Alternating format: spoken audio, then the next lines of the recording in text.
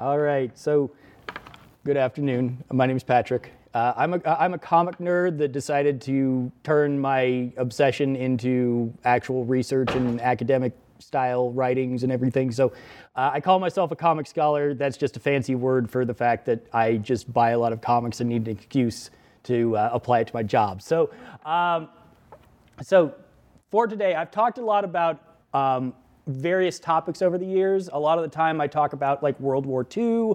A lot of the times I talk about different battle systems, things like that. Today I decided this was going to be kind of the part 2 of the previous talk, lending from the origins and understanding of different themes from World War II as like feeding into how we present characters, how we present stories, that kind of stuff. So this is from the opposite end of the spectrum. We're coming from the manga angle instead of the Western comics angle this time, or any like bandersais or anything like that. So basically, in my research, I found one battle kept coming up over and over and over again, which is Sekigahara. Sekigahara, I should say. I will probably slur that a little too much because of my accent, but either way, forgive me for mispronouncing any names or anything along the way. And by the way, if you're wondering, barrier in the field is actually what Sekigahara means. So, but it works for a nice little double meaning there. Sekigahara is probably one of the most influential events in all of Japan's history, and it has a major influence on tons and tons of different stories, even if we don't even understand that it's exerting influence over that story. So a few questions to consider while I'm talking to you and giving you all this information, and there's a lot of information, and if you remember it all, great. If you only remember pieces of it, fine too. But a few questions to consider while I'm talking. What comic themes and characters had their origins placed in this time period? What ways did it shape their narrative? How does this translate to native and outside audiences? How do the values change over time? And how do these threads weave through the narratives that we see even today? So just a couple of things to keep in the back of your mind while I'm talking. So why am I doing this? Why Sekigahara, right? So a huge number of manga, a huge number of series, stories, all use this event and the surrounding time period to basically create a core of a story and a core of influence for these certain tropes that we'll talk about here in a little bit. You will see very connected to media and various series that you've seen even up to today. If you've ever seen a feudal Japan movie, show, manga, anything like that, a lot of the themes start there. So if you've ever seen any of those, you're probably going to wind up connecting the dots to other things. Oh, and by the way, if I don't mention the series or movie or that you are particularly thinking of, I apologize. This is not going to be a comprehensive list. We don't have time. We don't have 9 hours for me to sit here and list off everybody. So if I miss something, we'll just move on from that. But moving on, even later time periods often call back to these events, happened during this period, as it was basically a historical event that changed the entire landscape of the country for the next 200 to 300 years. This particular battle in actuality. And then as manga continues to become increasingly popular in the West, there's an ongoing effort to understand the cultural underpinnings in order to actually grasp the actual effects of the story and the significance of the story. I'm sure many people have heard about translation issues and like information that you might not know off the top of your head that other audiences might. Specifically, the tropes, events, themes defined in this era reflect, even in modern stories, you'll see the attitudes, styles, and even down to like clothing choices appear in things like science fiction and fantasy as well. This period is a very popular setting, but there's a major difficulty. It is mixed with all of these other time periods.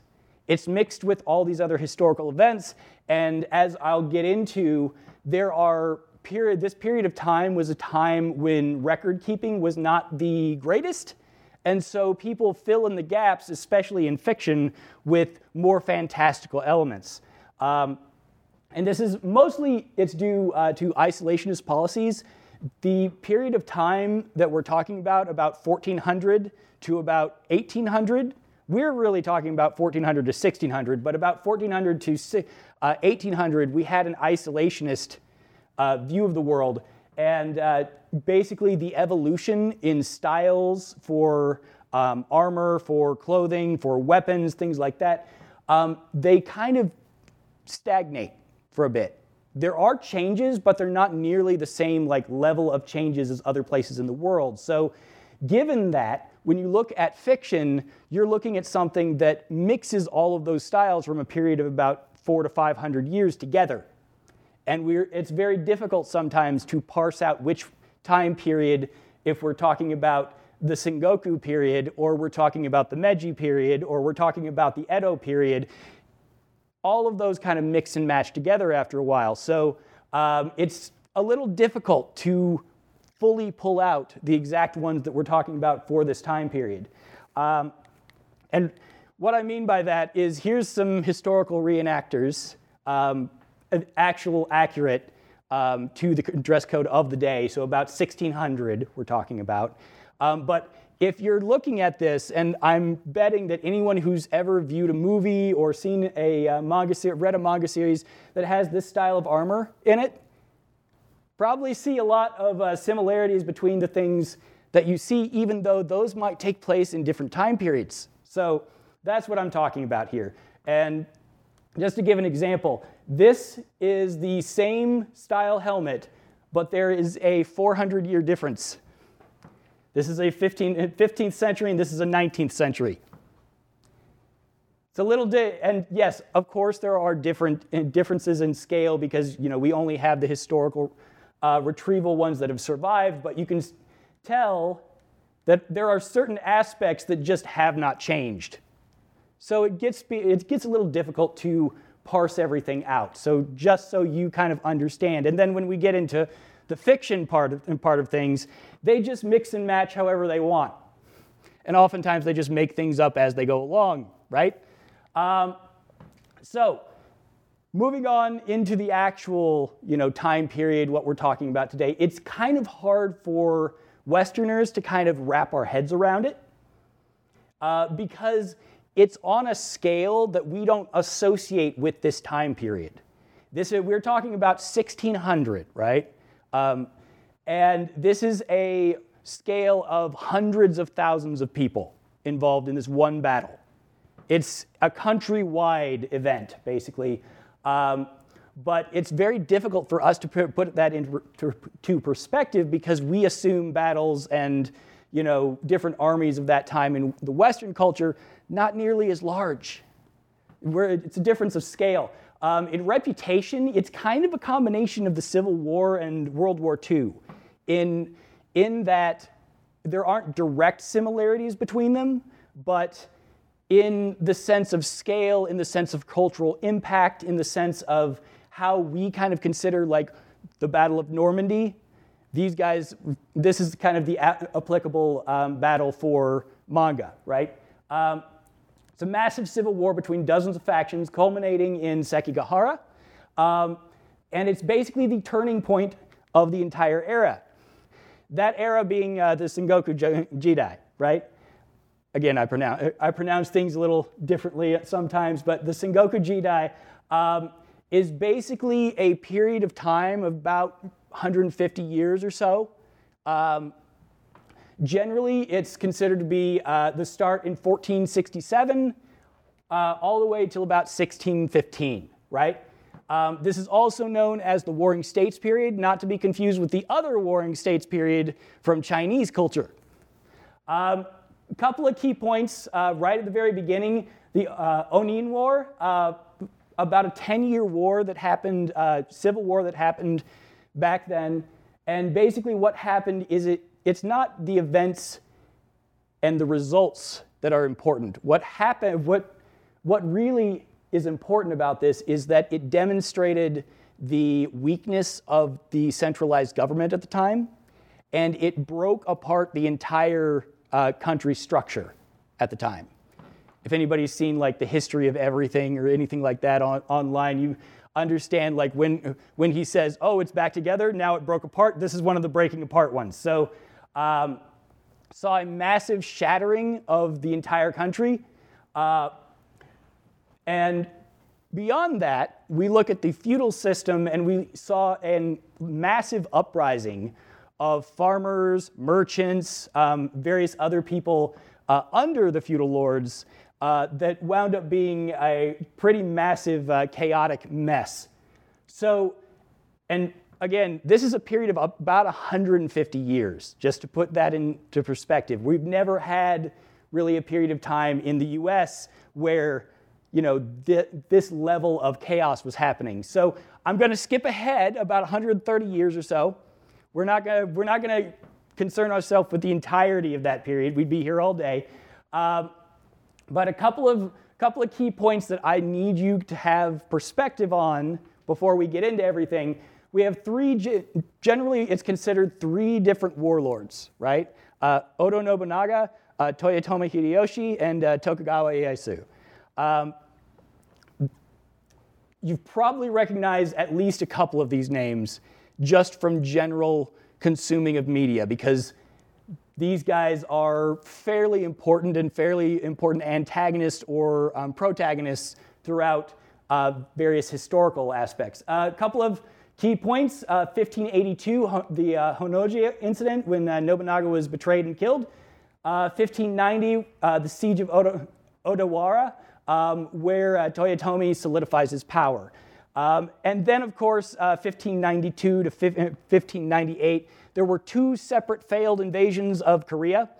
Hideyoshi Toyotomi tried to invade Korea twice, failed both times, and it inevitably pretty much led to his downfall and eventual death. And keep that in mind, by the way, 1598, when he kind of failed and faded into obscurity and died, because 1600 was the Battle of Sekigahara, but at this point in time, Toyotomi passed away. But it was between Toyotomi's forces and a different force, the Tokugawa clan. That clan wound up being the basis for the Tokugawa shogunate, which lasted about 265 years, all the way up until about 1865 after this. So, and it should be said, just so we understand, Sekigahara is not the final battle. It's not like the ultimate final battle, whatever. It's just the most important turning point of the entire war, right? And this kind of solidifies one group's power enough that they can take over finally and get started. So I would consider it to be more of kind of a Gettysburg style war, style battle, because it is a turning point when one side's victory winds up being kind of the entire central point for the war ending eventually. So why we should care? I know, why should I care? The context of these aspects gives life to the actual story, right? Much like American comics tackling things like slavery, nationalism, rebellion, European comics tackling things like colonialism, monarchism, knowing the history beats helps contextualize and understand the actual story that you're reading. Because I can guarantee you, because I have been there myself, reading certain series, they'll make references to things that you have no idea what they mean. Oh yeah, that was a battle sometime in the past, right? Sekigahara, though, has so much surrounding it that that importance kind of lends itself to the gravitas of talking about it within a story. A couple of main things we find in manga from this. The time of chaos. This is always kind of a centralized thing because of the lack of narratives, the lack of record keeping beyond a certain level, right? We have all the lord stuff and like who went here and who, owned this parcel of land and all this other stuff, but we don't have much on the ground level. because time of chaos, we had 150 years of just everybody fighting each other. Rebellions every few years. Whole towns would be wiped out with zero warning. Just someone comes in and decides to destroy everything. So the time of chaos kind of lends itself here. This includes things like the runaway brigand, or bandits, or however you want to say it, because most of these are directly referenced as runaway soldiers. The demons are loose and running the world. Because of all of the fantastical elements and the holes in understanding like what went down, a lot of myths and legends kind of solidify and they don't necessarily get started here, right? Some of them are much older than this period of time, but they solidify as, oh, this lord was actually possessed by this particular creature, this particular monster, this particular aspect. Mysticism and destiny always leading to victory, as well as the destiny circuit of the blessed or cursed warrior. I say blessed or cursed because most of them are blessed with some sort of, superpowered, ultimate warrior kind of thing, but in exchange, they basically lose their minds.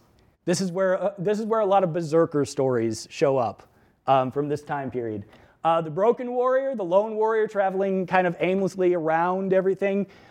This lends itself to all the runaways and all the, soldiers who, after 150 years, they finally win, and now what do? Right? And the Lord of the world is blessed by either heaven or hell. Either he is like destined to be, the greatest thing ever, and, the gods have blessed him, or all of his powers come from someplace evil, right? Depending on which side you're looking at, you're also looking at how they interpret it. And most of the time, they're the same people, right? Nobunaga is known as a great tactician, but he's also known as the Demon King. Tokugawa, sometimes the antagonist, sometimes the protagonist, depending. And of course, this is very much a time to mythologize everything. I kind of compare it to the Old West in America. It's a good analogy because we create tall tales, we create monsters and myths out in the unknown spaces, right? And a lot of what we consider the Old West didn't really happen, right? A lot of it did happen, sure. It's based somewhere in the vicinity of, yes, this is historical fact, but then, you have all those tall tales and everything else. And that's because, again, Sengoku period just doesn't have as many records. It's not as ironclad as a lot of the other time periods, so we can just make up things. And modern day interpretations always like to mix in myths and legends and monsters and everything else. I always recommend this one. It just came out a few years ago. It's the Tono Monogatari. It's a good point in time of kind of understanding a region's myths and legends.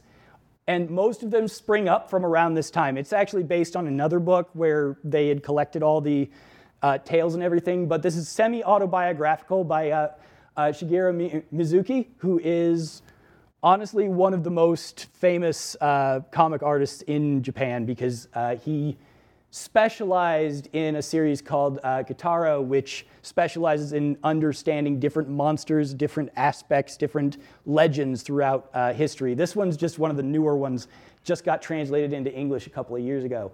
But moving on, some of these themes, obvious, if they're the leaders are demons, literally. Some are just, bandits are the runaway soldiers from the different armies. Some are not so obvious because common occurrence mix and match history as they see fit. This is fiction after all, right? We're going to take some liberties. And again, often armies, people, everything, they translate or they transfer around, right? And again, fiction versus reality here. It isn't tracked on the ground level, but it does serve to remind ourselves that this is a historical period, right? It's somewhere in the mix, there's always going to be some thread of truth, hopefully. But of course, it will immediately veer into fiction. As well, another thing to remember, our heroes and villains are not always exactly how they're portrayed in real life, right? By the way, this is the same guy. This is Nobunaga, by the way. How he's portrayed in actual historical documents and how he's portrayed in everything else. And just given the design, you can kind of tell the character and how they're going to, push that character, right? But they also take on a philosophical tone, determining a few styles of story. We're talking about like Heart of the Warrior versus Heart of the Army, Dominion, Heaven's Guided Leader. The Sly Trickster is always a fun one, right? These are different tropes that have shown up in this various research. So obviously I've got to talk a little bit about some of the more core stories that take place in this time. Inuyasha is a good one to start with because it's one of the few that has the setting ironed out. It is specifically during this time period, right? Obviously, this is one of the most popular ones. Most people at some point have heard of this one. Inuyasha sold 50 million copies in America alone. Sold a lot more in Japan. Story about a half-demon fighting to get power, morphs into destroying the greater evil demon. Time travel is included to contextualize everything, but it is one of the very few comics actually set in the Sengoku Jidai. Warring States is basically the backdrop, and it interferes with the story on a regular basis. Their journey is one of individualism, and they're moving forward with a certain quest. But the fact that the country is constantly at war and towns are getting wiped out at any given point, and the bandits from the who have like abandoned the different armies come through and attack them instead, right? Shows up quite a bit throughout this thing. It's very focused on the mysticism and the legend side of things because almost every leader in this, every lord, every ruler, all of them are somehow demons, right? Little on the nose for the analogy stuff, but the main antagonist is also a runaway soldier turned bandit, and the core of his character is, as we always see with anybody who deserts, always winds up being almost a broken coward kind of thing. In this case, literally, he was actually like almost, he was burned beyond recognition kind of thing, and sold his soul to demons in order to be able to move and rule again, right? Another one from this time period, one of the few that we can actually say is specific to this time period, is Dororo. Dororo, written by Osamu Tezuka.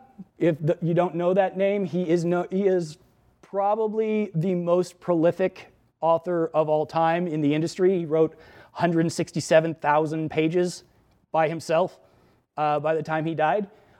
He's known as the godfather of manga, the master of manga, however you want to call it. This is one of the few times that he actually wrote a feudal story. It's a story of a lord actually sacrifices his son in order to protect his land from the chaos around it. We've just talked about all that chaos, right, happening for 150 years. So in order to protect his land, he sacrifices his son, but the son survives and goes on a tale of vengeance kind of thing. So each retrieval of basically every demon that he was sacrificed to took a different body part. So the entire story is based around him regaining body parts. He regains his sight, he regains an arm, he regains all these other things. And so each time he retrieves one, a new disaster appears for the land. So it's almost a kind of, watching the land degenerate to the rest of the world from, a particular protected golden age at that time. There are actually two versions of this thing. I always recommend people start with the first one by Tezuka because Tezuka is just a fabulous writer. But he never finished it. It was abandoned halfway through. Unfortunately, it wasn't very popular, so he moved on. The second one is a revamping of it, but set for modern audiences.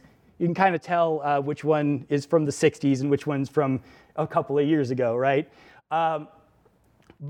And in particular, if we're looking at like paneling and different styles, this is the same battle. You can see if I point out, the guy with the eye patch and the helmet, and then we move into how they actually depict things on the regular on the more current basis. This is a very, very popular series and style, and honestly, a great setting, great references. Here's just a quick list of a bunch of different series that, again, we'd be here all day if I went through all of them, but if anybody's interested, I can always provide that to you afterwards. So, now that you know the time period of about 150 years or so of chaos, we're going to actually talk about the Battle of Sekigahara. Sekigahara, this is one of the few instances, one of the few prints we actually have of the actual battle. And for those of you who need some context of what style of technology, what style of armor we're looking at, these are generally considered to be pretty good reenactors of this time period. They reenact this battle on a regular basis. There's some great documentaries about this. But again, I'm not going to take you through all of the ins and outs of the battle because that'll get boring. But either way, this is the culmination of the entire chaotic time period, right? Winter starts a dynasty that lasts about 265 years. Again, not the end of the war, but a good portion of both sides deserted after the battle. This was a very scary battle for a lot of people. So we saw a huge portion, like a third of each army, disappear afterwards. So something to consider with manga, most stories centering around the battle don't actually center around the battle. There are very few depictions of the actual battle itself, right? They mostly focus on the survivors. They mostly focus on the lead up. They mostly focus on what happens after, right? Surprisingly few depictions of the battle itself. This is one of them, or a couple of them, but they're very few and far between. And this is actually because Sekigahara was not considered important when it happened. People thought it was just another battle. And it wasn't until after the fact that people went, oh, there were a lot more people involved than we thought. Because unfortunately, we are talking about 1600, right? Communication is not instantaneous, and we don't always know who's going to show up where and what's going to happen. So a lot of people at the time thought it was just another battle, right? These things happen every other week. What do you mean it's supposed to be important, right? It wasn't until the clear winner emerged and suddenly this one side had all the power. Tokugawa, suddenly he is, absolutely going to be the ruler from now on. It wasn't until people realized that they went back, tracked it down, and said, oh wait, this is the turning point, right? So a lot of the, understanding of the battle came after the fact, right? So the battle I'm talking about, Sekigahara, October 21st, 1600. Very brief description of the whole thing. Tokugawa forces against the Toyotomi. Tokugawa in the east, Toyotomi in the west. It is the largest battle in feudal Japan's history, period. There's like 200 to 300,000 people involved in this thing in 1600. Oddly enough, Toyotomi, as mentioned before, he actually passed away a couple of years before this battle happened. So why is it Toyotomi's side, right? It's because they rallied around his son and his regent, lord, who took over, Mitsunari. Mitsunari. Basically, he took over because his son, Toyotomi's son, was only like 5 years old. And you can't have that as a battle leader. So one of his trusted advisors took over for the Western forces. But the Tokugawa forces were victorious. The Tokugawa forces actually started out with less soldiers than the Toyotomi side, about 75,000 to 120,000. However, due to desertions and a few different factions going, oh wait, this side's probably going to win, right? it actually wound up being 88,000 on the Tokugawa side, and the Toyotomi side only had about 81,000. Now, remember, these are estimates. These are the best estimates that we can kind of gather together, but there is still a little fog of war and like understanding that we don't really have everybody accounted for this thing, because some people participated and didn't say anything because they were on the losing side, and some people didn't participate but managed to claim that they participated after the fact. So as close as we can tell, these are the numbers, right? Around 200,000 people officially. So Tokugawa had at least 36 clans attached to his side, and about 32 clans for the other side, right? But the key difference, there are about 4,000 to 10,000 people killed on the Tokugawa side, but the Toyotomi side had between 8,000 and 32,000 people wiped out. It's pretty significant. So, and as well, about 25,000 of them ran away after the fact because they got trounced. And for those of you who need a visual aid, this is kind of how it looked. But Tokugawa would eventually round up, execute the last of the loyalists, the Toyotomi loyalists, I guess I should say, cementing his role in establishing the dynasty. Immediately after everybody realized this, they started mythologizing this battle, right? Again, it was just a regular battle until people were like, oh, wait, it gave him everything he needed to become the dynasty, right? So immediately it became myth, right? He was blessed by heaven. He was, he saw a prophecy. A meteor fell out of the air and, showed him the way to victory. All these different things that he'd rule for, 1,000 years, kind of thing. He did manage to rule for 265 years, not 1,000, but either way. Okay, so moving on, where's the manga, right? So, couple of things to realize. Again, we are looking mostly at after the fact, right? We are looking mostly not at the specific battle, piece by piece. This person goes over here, this person goes over there. We're talking about, the the people who actually survived the battle, being mythologized, changing around. And depending on which story, you're going to see a vast difference in how they're portrayed. Sengoku is probably one of the better ones for understanding the actual battle, because this guy, Hideki Mayashita, in 2004, he had a real problem with the whole mythology thing.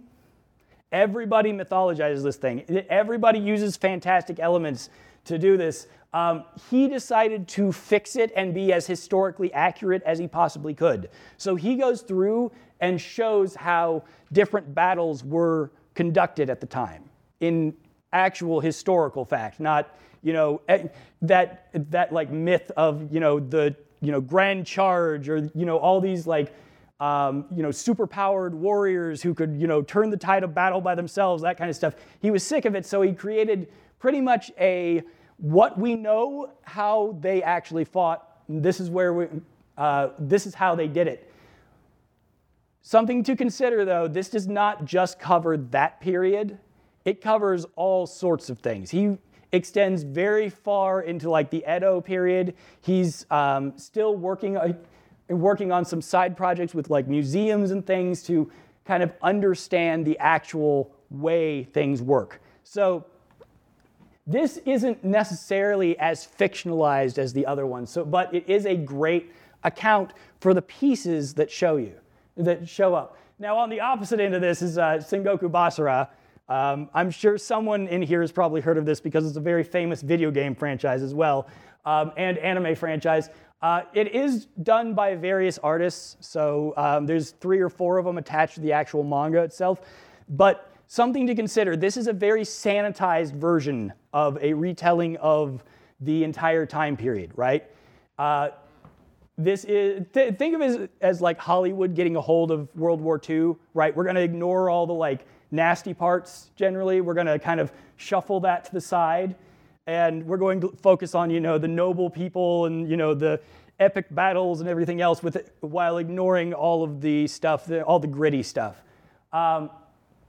They focus specifically on making more of a fun and engaging style story. So all of the characters, if you're talking about like, Tokugawa or any Mitsunari, like all have superpowers. They fly through the air, and they're all basically just like it's very close to like what Marvel is presented by, kind of anymore. So they also focused on making it a much more simplistic story. We're not going to talk about all the little moving parts and everything else. You have, instead of 36 different clans and everything else, there's really only two sides, right? So we're just going to ignore all the little intricate details and all the little factions in a much more good versus evil style presentation. I recommend, moreover, looking a little past those two, though, because honestly, the more common thread through these is a slightly mythologized, either action or introspective style story. We're looking at Samurai Deeper Kyo's one of those that very popular, very shonen-esque, so it was clearly aimed at like teenagers. So it does ignore some of the grittiest parts of things, and we're not going to go into like the political things. But it is a little bit more of a mature story, so just keep that in mind. But it focuses on the mythology part of things, on the superpowered warrior that managed to turn the tide of battle and then disappeared forever afterwards, right? It's actually very close to like a Hulk story, where like Banner shows up, takes care of the problem and then leaves again, right? And he actually has some same similarities, like a Jekyll and Hyde, a Banner Hulk kind of thing, where he shows up, he's the berserker warrior, kills everything in his path and then leaves, right? It's very focused on like the demonic side of things, because the Battle of Sekigahara is understood to be like, it's referenced several times as like hell on earth because of how many people were involved, how many people got destroyed at that point in time. So it's very focused on the almost demonic aspect. And then, of course, the antagonist winds up being, one of the blessed from heaven that really is not. But we won't go too far into that. But either way, it very much specializes in a meteor comes through and blesses this warrior, but also curses this warrior. And it also ties into this runaway warrior trope, because the actual person involved runs away and is like technically like an entirely different person after he leaves the battle. And actually, this is one of those few instances where I can directly link it to like the runaway warriors, the runaway people who turn into bandits, who turn into, thievery and robbing after the war. And it also connects specifically to one of the earliest instances, I would say, of documented PTSD. We didn't call it that, obviously we didn't know about PTSD until, fairly recently, but given how the documentations happen, it's very similar descriptions on how these warriors changed personalities, hid themselves, and would go from a berserker rage to a quiet person, in the background. It's very similar to how we see some of the descriptions now that we know what it's actually called. But moving forward, we've got Drifters. Drifters is a fun one, but not very based in reality. This is very much one of the few, if anybody knows the genre isekai, this is one of those, but it pulls historical figures from all over the place, and this is transports them into a fantasy world. The reason why this is relevant is because of our main character, who is actually a part of the losing side of the Battle of Sekigahara.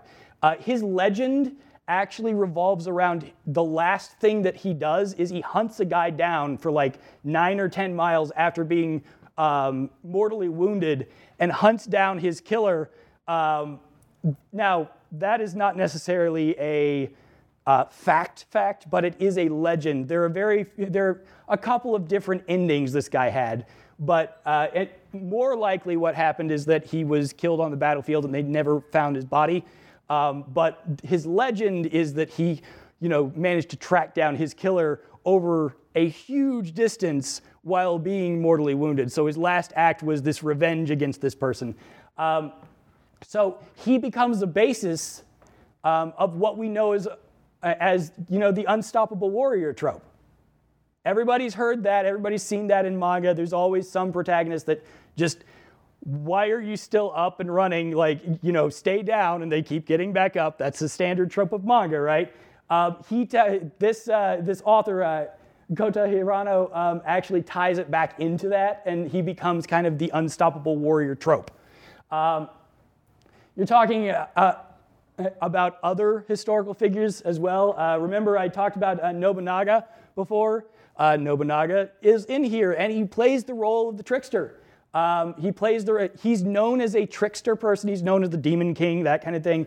Gun obsessed in history before he died, but he winds up being kind of the sniper, the planner, the tricky person that we have to, figures out how to sneak into bases and things like that.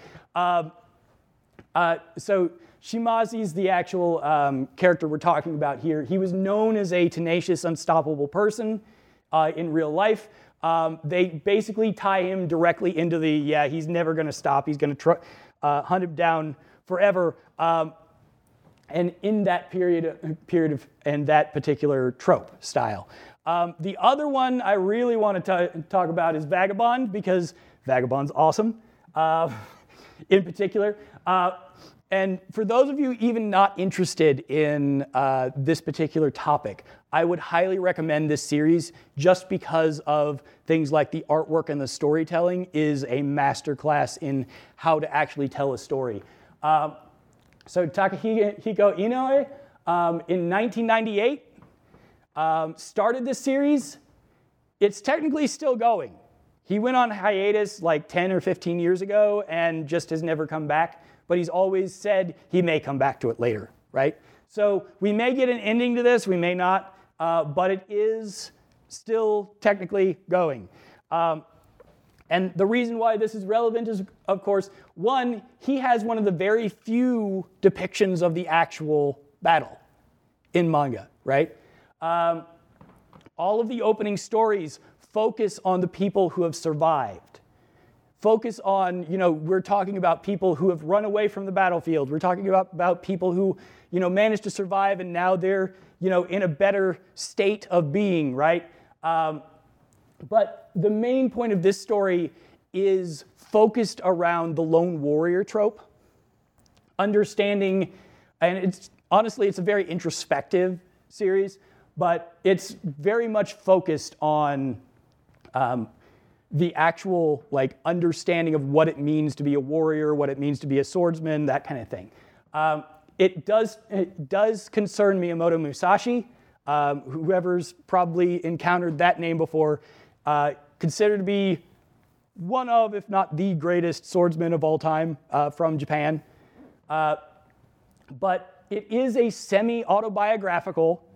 I say that semi because it's not just his particular writings that this guy based it off. It's also based off a novel that was a historical fiction novel where the guy, based it around the, supernatural warrior known as the greatest warrior Japan has ever had kind of thing, and then filled in the gaps sometimes. It's all technically based in historical fact, but not always. So it is semi-autobiographical. I wouldn't necessarily say every event in this series actually happened, but either way. I did want to focus specifically on how this guy actually communicates different aspects of the actual world itself. You can get different feelings from different panels of this thing. So this is a personal recommendation. I would highly recommend reading Vagabond if you're interested in this at all. But it does have a focus on what happens now, right? we start out with a lot of stories based on the survivors of Sekigahara. We know that everything's changing, but Tokugawa has not solidified everything yet. Again, he doesn't solidify everything until about 1615, right? When the shogunate officially starts. So at this point in time, directly after that battle, we're seeing a time of upheaval, right? Things are starting to solidify, but it's not there yet. We're still in the time of chaos.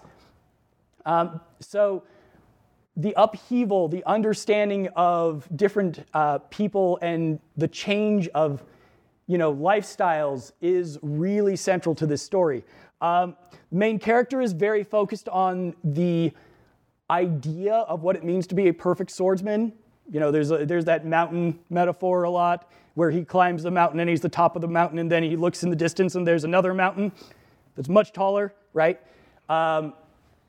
I would say that it, specifically focuses on the more esoteric, the more philosophical bent for a lot of this, and the sense of finding out whatever you actually are. So, I know I've kept you a while here, but what has changed? Honestly, not much. A lot of these tropes that I just went through, you probably just connected to a lot of modern series as well. A lot of these central ideas, this idea of the myth of the warrior who's cursed or warrior who's blessed, the myth of the heaven's blessing for this dynasty that is going to last for a very long time, for hundreds of years, the aspect of culture not really shifting. All of these are based in history first, and yes, like we have previous manga series out there that tie in based on the myths that they grew up with.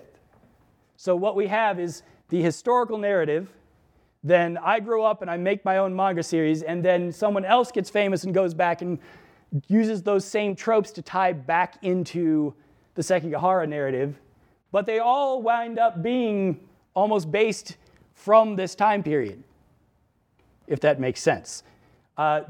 It's a lot of loops. It's a lot of feeding on each other. But these central core, these core tenets, these tropes that may show up in manga all the time, in different ways, all seem to stem from this particular time period. It's difficult to see exactly where some of these start because the lack of accounts from people who were not at the high level where they could afford dictation and to actually write things down and everything else without it being absolutely like burned or destroyed or anything like that. There are some, but it becomes muddled between fact and fiction a lot because, again, a lot of people would literally write down that a lord or a ruler or someone like that was an actual demon. They not just that they were a horrible ruler and they took all the food and wouldn't let them eat or would abuse their subjects or anything.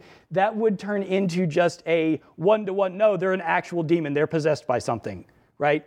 That happens quite a bit.